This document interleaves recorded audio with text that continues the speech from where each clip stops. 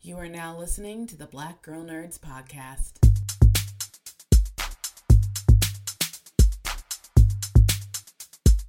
5, 6, 7, 8. Holla boys and girls, it's the BGN. Coming from the Marvel world to the DC friends. All the way from Hollywood to the PCN. She defends everyone from sleazy men. Won't apologize for spitting Shonda rhymes. The space that we make is never colonized. We're talking games and movies and actors. Better shake your booties for Black Girl Nerds. Better shake your booties for Black Girl Nerds. Yeah, better shake your booties for Black Girl Nerds. Ha. Better shake your booties for Black Girl Nerds. Better shake your booties for Black Girl Nerds. Thanks for tuning into this episode of the Black Girl Nerds podcast. My name is Jamie, and I am your host along with Ryan. We are pleased to present to you this two-part episode featuring actor Teyonah Parris and author Blair L.M. Kelley. Teyonah Parris is an actor that you are probably pretty familiar with, especially if you're a Marvel fan. She's best known for her role as Monica Rambeau in the Marvel Cinematic Universe with the Disney Plus series WandaVision. She's also appeared in such films such as Candyman, Dear White People, Chirac, as well as TV shows such as Empire, and also she's got an upcoming film which we're talking about on this episode, straight out of the American Black Film Festival, They Cloned Tyrone. That film she co-stars along with actors John Boyega and Jamie Foxx. In our second segment, we welcome author Blair L.M. Kelley. Blair L.M. Kelley, Ph.D., is an award-winning author, historian, and scholar of African American experience.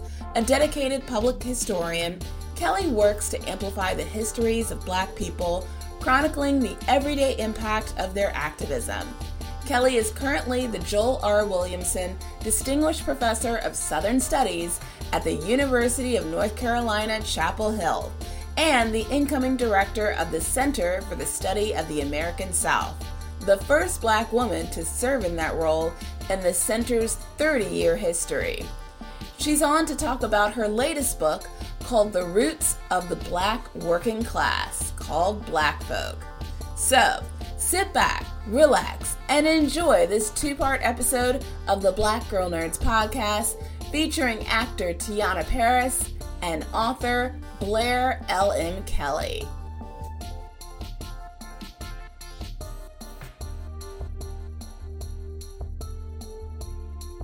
Well, Teyonah, thank you so much for taking the time to talk to Black Girl Nerds. I am here with you in Miami at ABFF. Yes. We watched They Cloned Tyrone, which premiered here last night. Very well received. The crowd went wild. Your character is a delight and really fun. And, you know, Yo-Yo, she's a very intriguing character in this film, and the energy she gives off is very palpable. Mm-hmm.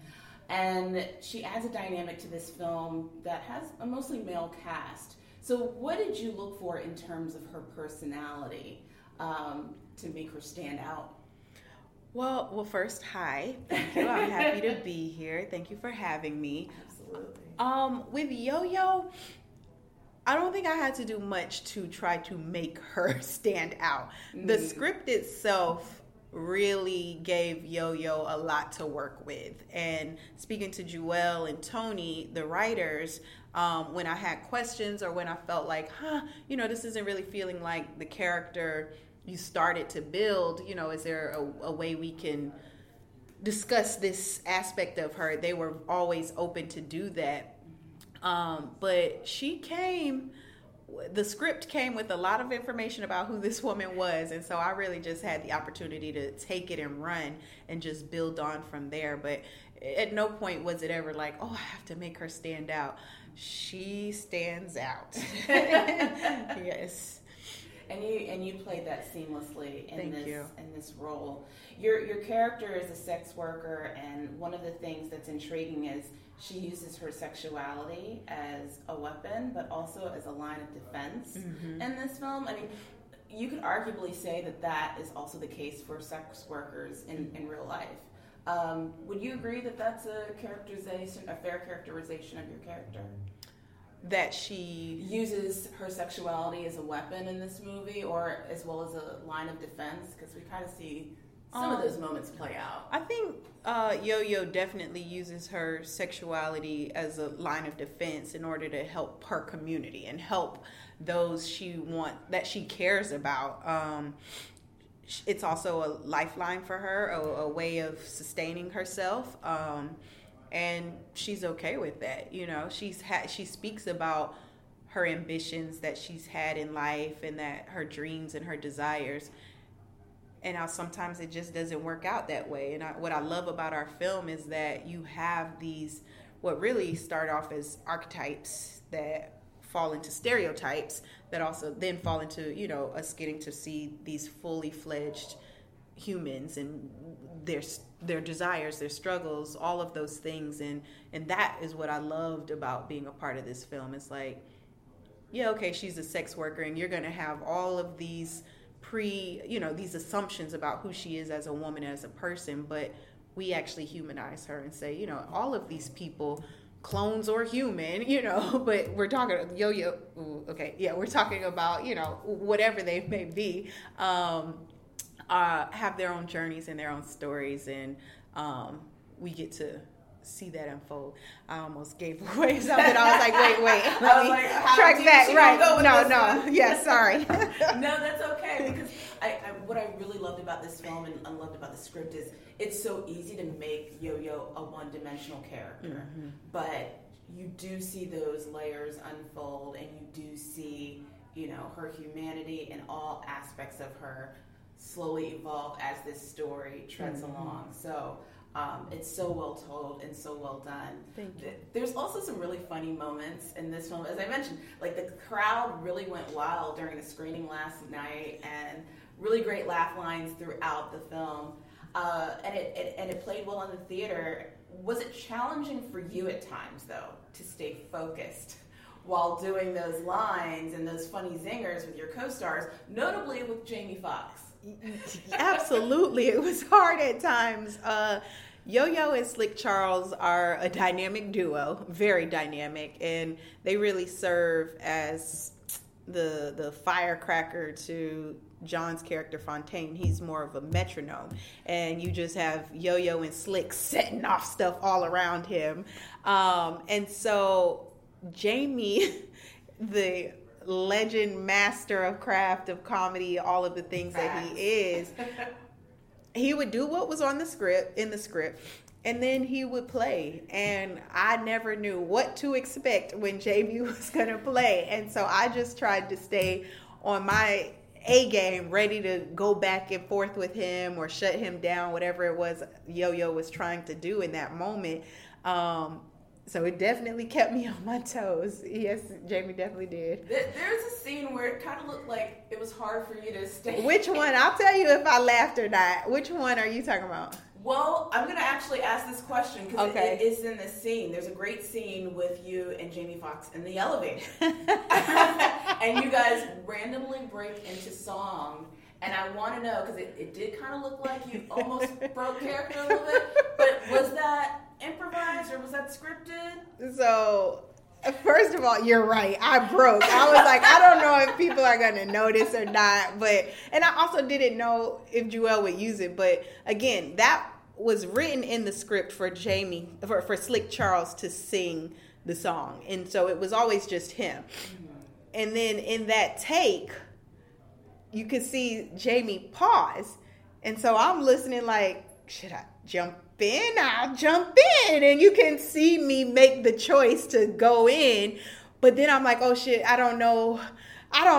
Like, what do I say? Like, I got to rhyme and finish it off, or whatever. And so once I said the last line, Teyonah was so proud that I actually kept up, and it was fun, and it was funny that I did kind of break.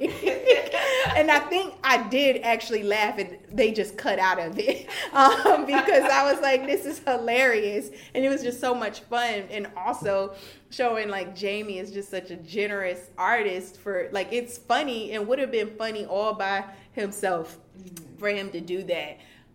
But he teed it up and let me jump in there. And, we didn't talk about that or anything, but also that speaks to the chemistry and synergy we all had as a trio, where I felt he was giving that to me, and he hit it with the beat behind it, and so I was gassed up like, yeah. And then, and John's character, Fontaine, looking at us like, what the hell are y'all doing? It was just like, that was the energy and synergy that was present throughout our entire time filming, and so that was fun.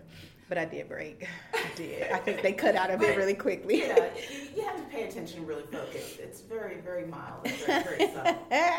Did Jamie, like him being the legend that he is, did he coach you guys at all through some of those moments? No, Jamie did not. I wouldn't say he coached at all. Jamie was present and open and led by example, for sure. But I felt he allowed me to be my own artist and come with my own process, and he was there for me and all of us in whatever ways we needed. So in that sense, sure, he is a coach and a leader and someone I've looked up to forever and truly enjoyed his work. So yeah, sure, leading by example. But did he ever come over and say XYZ? No. But if you asked him a question, or I went up to him one time and was like, man, you coming up with all these improvs and I don't know what to say back, because I can't always, we call it cracking, when you crack on people. Like if you grow up with brothers and stuff or cousins and y'all cracking on each other, you're like, with your big head, and whatever it is. Like mine are very basic. Jamie's were funny, and I'm like, I don't know how to crack on people like that, because I think I'm a little too nice, and so I don't want to say something that's gonna be mean. And so I was like, give me some jokes, man. And so he roasted himself or his character and was like, there you go. And he gave me jokes that I could use so that Yo-Yo could come back at his character, Slick Charles, and because she's a character who can stand toe to toe with him at any time. But Jamie, the actor, he's who he is, legendary in the comedy. And Teyonah needed a little assistant. I needed a little tea there, toss it to me, and I got it. So that was fun. It worked really well in the film. Thank you. I'm not spoiling by saying this because we see it in the trailer, but Yo-Yo has this really cool superhero pose that she gives with, the gun and all that, which, kind of is a nice homage to blaxploitation era. For sure. But it is a superhero pose as well. I'll take it. So who would put more time and effort into their superhero pose? Yo-Yo or Monica Rambeau? Who would put more effort into the pose? Yo-Yo. I think Monica has no time for those sorts of shenanigans. Yo-Yo could find the time and then also still go, discover these governmental conspiracies. But Monica, that's beneath anything she has going on. She's worried about the science, the how we're going to get this done, and all the other things, but not the post. Not the post. And I know we got to wrap soon. My last question, we here at Black Girl Nerds, we're excited for Monica. Oh, thank you. And the Marvels that's coming up. So, Monica has gone by a lot of aliases in the comics. So in the Marvels, will there be a mention of some of the other names that she's known for by the comic readers? And will we see more of an exploration of her lore in the film? As far as the names, you will learn what she's going to go by. That is what I will say. I think it's okay to say she gets a superhero name. If it's not, oh gosh. But, in the trailer, you see her in a superhero suit. So I think it's okay to say that. If not, girl, you done got me in trouble. But with the Marvels, you will get to see more of who Monica is and what she's been doing since we last saw her in WandaVision, and what her journey has been now that she's got these new powers. And so I think that will be exciting. Well, I'm so excited for this film. I'm excited for the Marvels coming up. Thank you. All the best to you in your career. Thank you for being a supporter of Black Girl Nerds. I see that you've been liking our tweets on Instagram. Yes, I love y'all. And y'all show so much love to me. So thank you. Thank you so much. Yes. Appreciate the time.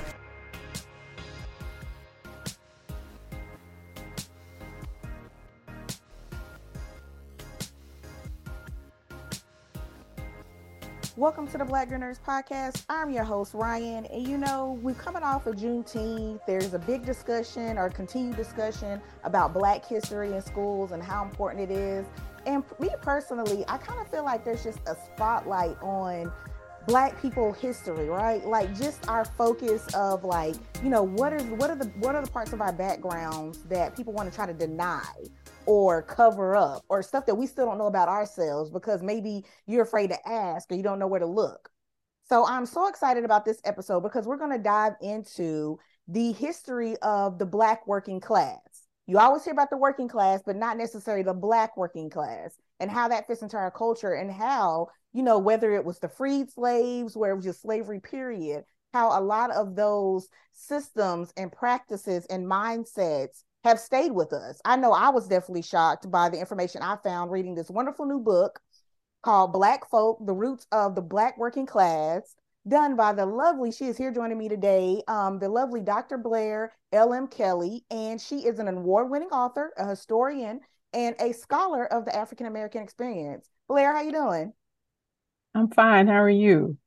I'm doing great. It's so exciting to talk to you. And I like I told you before we started recording, I love this book because it was such an eye opener in a different way to think about when we're always talking about slavery and what emancipation means and getting your 30 acres and a mule. Like, what did that actually mean, and how that's kind of stayed with us, going throughout the generations. But yeah, I think it's really powerful. It's really powerful to think about those questions and to start at the beginning. Absolutely.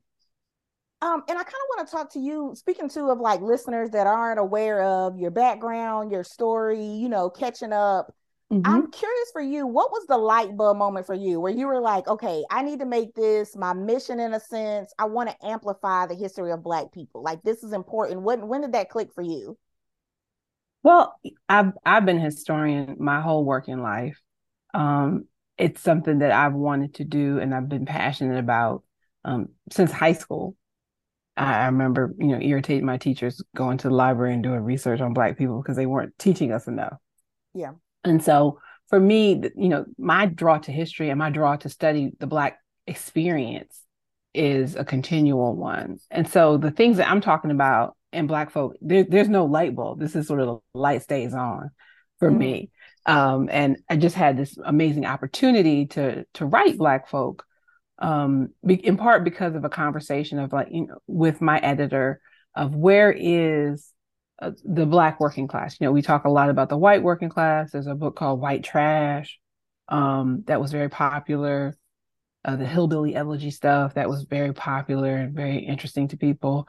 But he was interested in sort of figuring out, where is the Black working class? And I was interested in sort of exploring that from the point of view of my family and making it personal, not a memoir, but very personal to the experience of my ancestors, but connecting that personal human history to the archive and doing the research and finding out more and finding out all I could to tie that story together.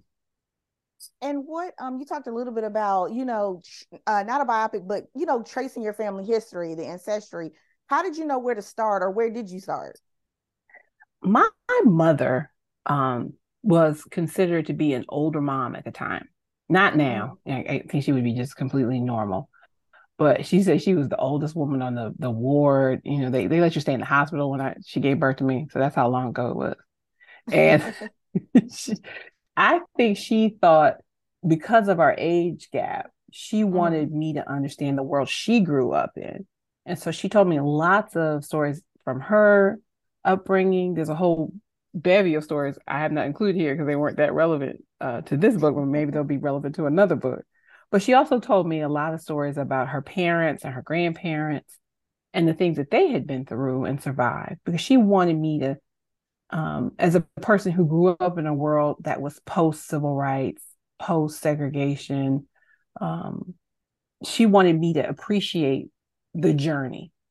And although I had rights and access that she could not have had as a young person, she wanted me to know and appreciate that this was a change and that we had been a long way to get there.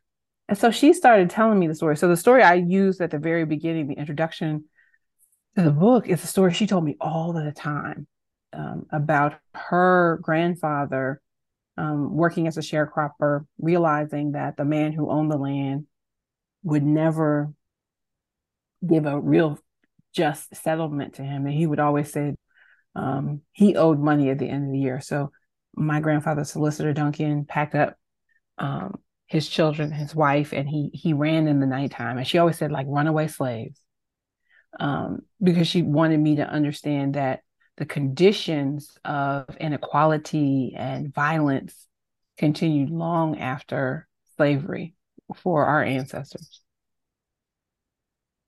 Yeah, it's you pause for a minute because it's powerful to think about. Okay, right, in the doing air quotes here, when you're supposed to be freed and you're owed Mm-hmm. this certain property or owed this money, but it's like, oh, Mm-hmm. no, we can get away, nobody's going to question this, we're not really going to give you Yes. this, but this is what you're supposed to have. Yes. And if you questioned it, you would be killed. You would be Yeah. targeted, you would be killed, and there would be no one coming to help you. So no one coming to help your family with the aftermath of you speaking up. So he knew he had to go. And so that story and a bunch of the different stories I include were stories my mother told me all my life. And some of the stories were stories that she told me right before she died, like in the maybe 3 or 4 years before she passed away. She started to tell me other stories that were a little bit even more difficult and more challenging. And I include so many of them here because they give that human aspect to the larger, sweeping general story that I think so many Black Americans share in these generations. Yeah, and I think some of the stuff when you're talking about just generationally and just like the mindset of, how far we've come and just thinking about what our ancestors were up against. And we always talk Mm-hmm. about like, a brick wall, a glass ceiling. Well, sticking with the Mm-hmm. story you're talking about, Solicitor Duncan and Brunel, okay, he might have an opportunity. Now, it might not be the best job, but he can have an Mm-hmm. opportunity, right, of going to be a carpenter, and they'll probably send him places where, very racist areas you were mentioning. You probably have to travel too Mm-hmm. far. It's not the best, but there's an opportunity. Whereas Brunel, Mm-hmm. you talked about automatically household work.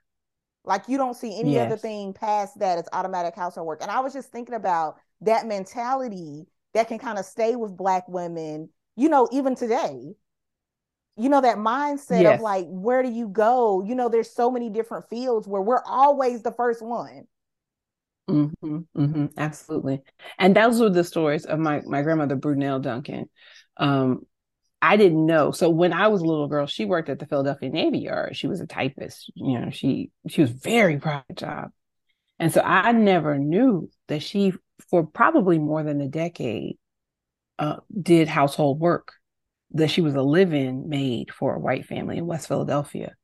And those were the stories that my mother began to unfurl for me. I think they didn't want me to know because my grandmother was so disappointed in that she had migrated. She had a high school education. She was so proud of that. In a time when, many Black people did not have access to high school. They didn't even have high schools for Black people in certain areas. And so her education was a point of pride, but it didn't matter. It didn't move her any farther up the ladder when she moved to Philadelphia. And she had to do that work. She had to give up my mom during the week, every week, and try to pick her up on the weekends when she could, or on her days off on Thursdays, and try to be with her. And so my mom always said, I was slightly not like her kid because my early years were with my own mom and dad. And so I think that disappointment resounded through the generations. And so that my mother wanted me to know when I was an older person, I'm a whole historian at that point, and she wanted to start to unpack the most difficult things that her mother had faced as a young woman. She was 19 when she migrated. Oh man, it's just I don't know, like you don't even know the word to put to it to imagine being a Black woman. A Black woman today, still has its limitations that we're still fighting Yes. through. But imagine being 19, like back in those times, and you're at the very forefront of even, beginning to change people's perception of you, or where to start. And I remember one thing you said that resonated to me when I was reading was their enslavement had ended, but the assumption still lives on. And I was thinking about that. I was like, there's so many different, like if there's so many different fields. It could be tech, it could be education, it could be, finance or whatever. And it's always this assumption, Hollywood, when you talk about films, and there's always this assumption that we have to do X, Y, and Z before it is proven that this is what we represent. We can do this. Yeah. And How often have you walked into a room and people have mistook you for someone who doesn't belong there? Exactly. So I was curious for you, when you were writing this book, are you ever thinking, do you start to wonder, is that assumption ever going to change? Because I feel like we're constantly, like years to come, we're constantly still fighting that. I mean, we have to keep doing the work, and things are changing, but it's difficult. Even writing a book that's just about Black people. This book isn't about. It doesn't center what white people think of Black people. It centers what Black people think of themselves and how they move in the world, and that alone is a new way of framing things for so many people. They want to know, what's that hook, what's that catch that isn't about Black people. But for me, that I think Black people are interesting all on our own, and we stand on our own, and we can do so much more than the world assumes. And I'm glad that there's finally some space for those kinds of things, but it's been too long. It's really been too long. Yeah, you're wondering if there's like you wish you could put like a date on it, like, okay, by this day we'll have done this much, right? You know what I mean? Like you wish you could be like, we will have proven, like our ancestors will have taken enough, we will have done this, and right by this day you realize, okay, we can do this. Like we don't always have, like, just because we walk into a room and you have no idea what to do with us doesn't mean we can't do the job. You know what I mean? Absolutely. I mean, I was posting last year, I made full professor at my old institution, and then I got a distinguished professorship at my new institution, which sounds good. And Black women are 1% of full professors in the United States. So exactly. And I was the first at my old institution, first Black woman to make full professor. And people were like, Black people love to be the first. Something. And I wasn't saying it like that, like, ooh, me. I was saying like, dang, 2022, I'm the first. That's not good. That's not a point of pride. I don't want to be the first anything. I would like to be the 20th or the 50th of everything that I move into, because it is a long time coming, and it's past due. So, this earlier working generation, they kicked open those doors for us and made things possible. It's time to make sure that we can really reap the benefits of change, and to have people throw those old assumptions out. Right, exactly. I was gonna say, I like how people just jump right to the conclusion of you wanted to brag about being the first. I was like, you realize she's the first because it's like 1% of the education is probably Black. You know what I mean? Like it's like too few. It's too few. Exactly. It's like, why do people just skip? I'm like, hello, why do people just skip over that part of it? I'm like, you don't have to be the first. Like, you don't have to be the first Oscar winner or second. More people were open. The door was open to more people. Yes, we're not excited about being first. I think everybody at this point is like, wow, okay. Yeah, like still 2023, and you like, are you serious? Like, it's insane that it's like, it's not, you keep trying to push it forward. You like, okay, move it this year. We're gonna move it a little bit further, and hopefully it's gonna stay there. And then we keep pushing it. But yes, it's that part, that stay there part. That's something to think about, because sometimes we made progress on things that have eroded. And, I think that this book was a reminder of that too, that there was a lot of things that were gained that, are tenuous now, and that we may not be able to hold on to.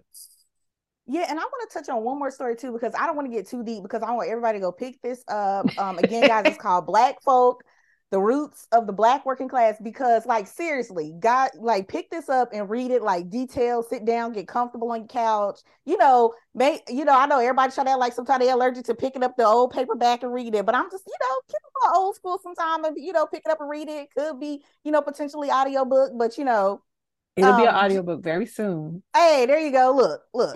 Blair said, I got you. So yeah, get your I audiobook. got you. Get It's ready to gonna be listen real to big. I'm gonna relaunch with the audiobook. Y'all gonna love it. it.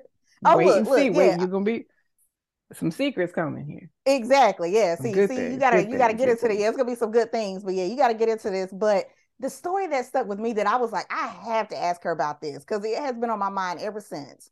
Okay, Hmm. so there was a story about we're talking about black women. They're usually in the household working at in this Mm-hmm. time period, right after being free, say, hey, I can promise you if you migrate here, you'll get more money, this will be your job. But they're working in these Mm-hmm. households. And you're thinking Mm-hmm. about these white families that they're around, how separated they are, the things that Yes. they, the long hours they worked. And there was Yes. you talked about a black woman that collapsed and died, Mm. and Mm-hmm. nobody knew who she was. Like the Philadelphia Tribune puts her description as a post just so she won't have an unmarked grave, but nobody Yes. knew. And the reason it hit me was because you think about going into these different departments, these different areas, and you being like the first black woman here, the first black woman there, and people don't realize for us how uncomfortable it feels sometimes to be in the Mm. office and you're like, maybe you have two black people in the office. It's the one black woman in the office, and she's not really sure how to, they're like not sure how to talk to her. She's not sure how to approach them. So maybe it's just a Mm-hmm. separation of employees in the office, and they don't Mm-hmm. really know a lot about you. And that struck me because I'm like, so back, it's like you're carrying this on generations and generations because we're like, okay, we're going to get the job done, we're going to keep our head down Mm-hmm. in a sense, we're going to stay focused and do this. But where is Mm-hmm. the community in that? Where is the black women be able, learn, knowing how to, take some time for themselves, get what they need out of it Mm-hmm. instead of just working so hard because that's what we're programmed to do.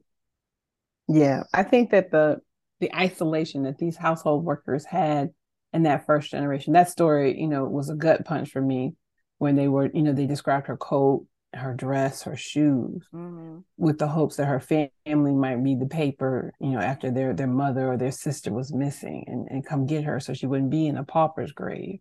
And that anonymity, that loneliness that she must have felt. She just, picked up and worked for people who didn't even bother to learn her name. Yeah. um that's powerful, but the degree to which you're saying, in our own moment, that we we aren't known sometimes in our workspaces, we aren't embraced as part of the community in isolated circumstances. And so I do think that is a continuation, but hopefully we have the resources to support each other across, using the internet, using social media, finding community in new ways. And, those Black women workers did that same thing. They didn't have social media now. They didn't have the Twitter, but they were on streetcars and they were on stoops and they talked and they built networks and they were like, hey, are you from the same place I'm from? And so they started clubs based on where they were from, where they had migrated. Mm. And they remade that community that supported each other. And that's such an amazing thing. They built the things they needed. The world didn't have them, but they built them. Yeah, yeah, I think that's the thing that really stayed with me finishing the book was being able to build that and to realize, like, you have to know, like they always say, right? You have to know your history. You have to Mm. understand all the, the intricacies, the stories, the things that our grandparents might tell us. They were like, oh, I don't have time to listen to that. Listen, because that's stuff Mm. that stayed with you, and it's wonderful that you took that time. You were like, okay, well, let me sit down and listen to what my mom has to say, and let me change, Mm-hmm. let me do some research and change this into something, because we don't realize how that stuff stays with you because we don't take enough Yeah. time to kind of realize that impact, before what our ancestors had to do, because you're thinking, okay, no, we're past it, but we're really not, because you're still the first one Yeah. in most of these rooms. Yeah. Yeah. It's powerful to listen, and to be a listener. And I think, my mother, who passed away about 10 years ago, she really, was a storyteller, and she would literally tell me the same thing, so that they are imprinted on me in a certain kind of way. Mm-hmm. And we have to remember to share the stories of what we've been through with our children when they're coming up. We have to remember to share with our nieces and nephews, to give that perspective, to pass down family stories, to record them. I'm an avid oral historian, and I use a lot of oral histories in this book. And so much of our story is valuable, even if, folks are everyday people. The ways in which everyday people have extraordinary things to share with the world about our condition is so important. So listen, record, ask questions of your ancestors and of your folks, because it really is valuable. Yeah, you never know, like just the impact it can have to read those stories. And talking about like just the technology of, having things recorded and the way things are advancing and what we can do now with these stories, now that we're starting to dig a little deeper and find out, the impact of like the new technology, the automation. What are you noticing in terms of like the Black working class? Have you noticed anything that's different, anything that helps like, adaptation to these changes a little easier because of automation and the new technology? Well, the one thing I do want to shout out new technology for in terms of my own job and Yeah. researching Black folk is, when I wrote my first book, there was no ancestry.com, there was no newspapers.com. So I literally sat with like microfiche old copies of newspapers and rolled film, reading day by day, looking for the thing I was looking for. And then you took, hours and hours to find like one thing. You'd be so excited about that one little thing you found. And now I can type in, the search terms that are of interest to me and have 100 articles, and that I can now look through that I know include that word or those sets of words. And it really revolutionized how much and how broad I could make the research. The other piece was, having Ancestry have those census documents, which again were by hand, were on rolls, and I'm reading one by one the census document. And I did that, when I wrote the first project. But this one, I, ran into a beautiful oral history project that I wanted to complicate, because I knew that the Black woman's story of a woman named Sarah Hill, who was served as a washerwoman. I knew her story was more interesting than the white lady who was interviewing her would let it be. And so I was like, maybe I can find her on the census. But I was like, oh, her name is Sarah Hill. That's kind of an average name. It may not even pop up. And then I put it in, and she was the first name. And because I knew her husband's name and her children's name, I was like, that's really her.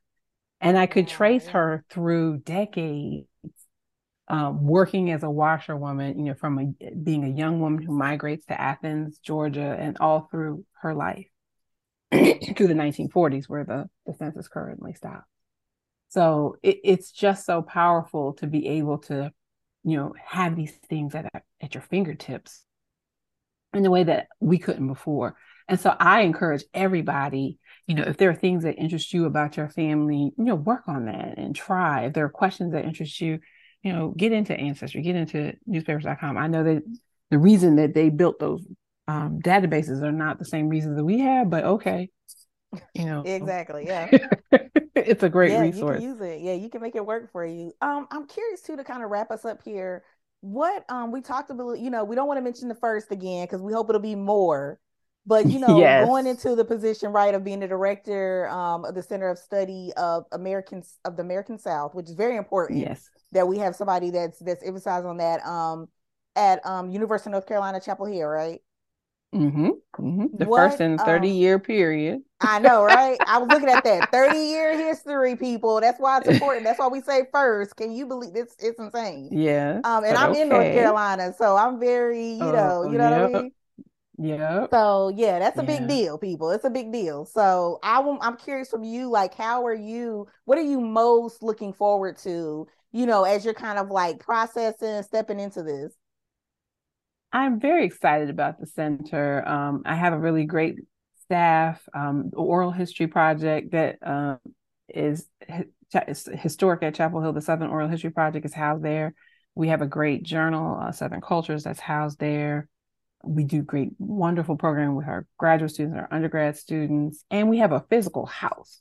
A lot of people have centers that are mythical, magical in their minds. And I have a building, a beautiful historic home that was built after slavery. Hey, there we go. is well maintained and has a beautiful porch.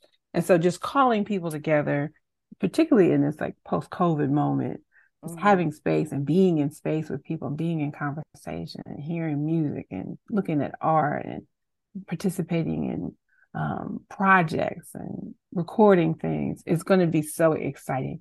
We're celebrating our anniversary year, and I'm ready. My heart is ready. I see all kinds of things. I have to keep it in check because I have a budget. But bringing budget in always trying to hold us back, huh? well, you gotta work on it. You gotta work on that too. But really bringing in great speakers and wonderful folks who need to be in conversation, not only with our students, but with the whole community, not just in Chapel Hill, but also in the Triangle. I'm so excited about it. It's a great opportunity to lead. Yeah, that's going to be phenomenal. Yeah, to have like that, that voice, the culture, the perspective you're going to bring. So yeah, that's people going to have to be on the lookout for that. That's going to be amazing. Like you said, an actual building with a porch. You better get it, girl. It's cute too. I bet. Like it sounds really cute. I'm like, I need to get over there. I'm like, I'm not even college student. I'm like, let me just figure out how to be over to check this out at Chapel Hill. Stop by. I mean, I think you're doing important Southern work right now. I don't see a reason why you can't stop by. Hey, listen, I got my invitation. You don't got to tell me twice. I got the invitation. But again, guys, go pick up Black Folks actually, Blair, let me say the whole title so everybody gets Black Folk, the Roots of the Black Working Class. Blair, what can you tell us about, like, when is it coming out? How are we preparing? When can we expect It's out. So book? This is like it's been out. It's out. It just anywhere books are sold. Right. I sold it at my church, and they thought, I was self-publishing. I was like, no, really, you can get it in any bookstore you want. We're gonna be there, and if it's not there, you can order it, and they'll get it. And you can buy it. Go order it. Go buy it. Go get it. Get it from your Black bookseller. Get it from your favorite local place. It's available, and I'm so proud of it. And it's bigger than me. It's really infused by the spirit of all our ancestors, and I love the conversations that it's sparking. So, come out and see me. I'm on tour, hopefully a place near you, and all that stuff's online. So, I'm excited. Hey, look it up, you guys. Go check out the book. Get ready for the audio book. You can listen to it in the morning when you like, working. It's gonna sound pretty. I can't tell you yet, but it's gonna sound good. Get you some inspiration in the morning. Check it out, Blair. Yes. I appreciate you. This has been a blast. Thank you for this book. Thank you for continuing to research and keep pushing it forward so we can quit hitting these brick walls one day. So yeah, thank you for everything. I appreciate it. Thank you. Thanks for having me. The Black Girl Nerds podcast is produced by Jamie Broadnax. The opening theme song to our show is written and performed by Samus. Various instrumentals are performed by Samus, Sky Blue, and Shubzilla. You can find various episodes of the Black Girl Nerds podcast on iTunes, Stitcher, SoundCloud, Audio Boom, Google Play Music, and Spotify.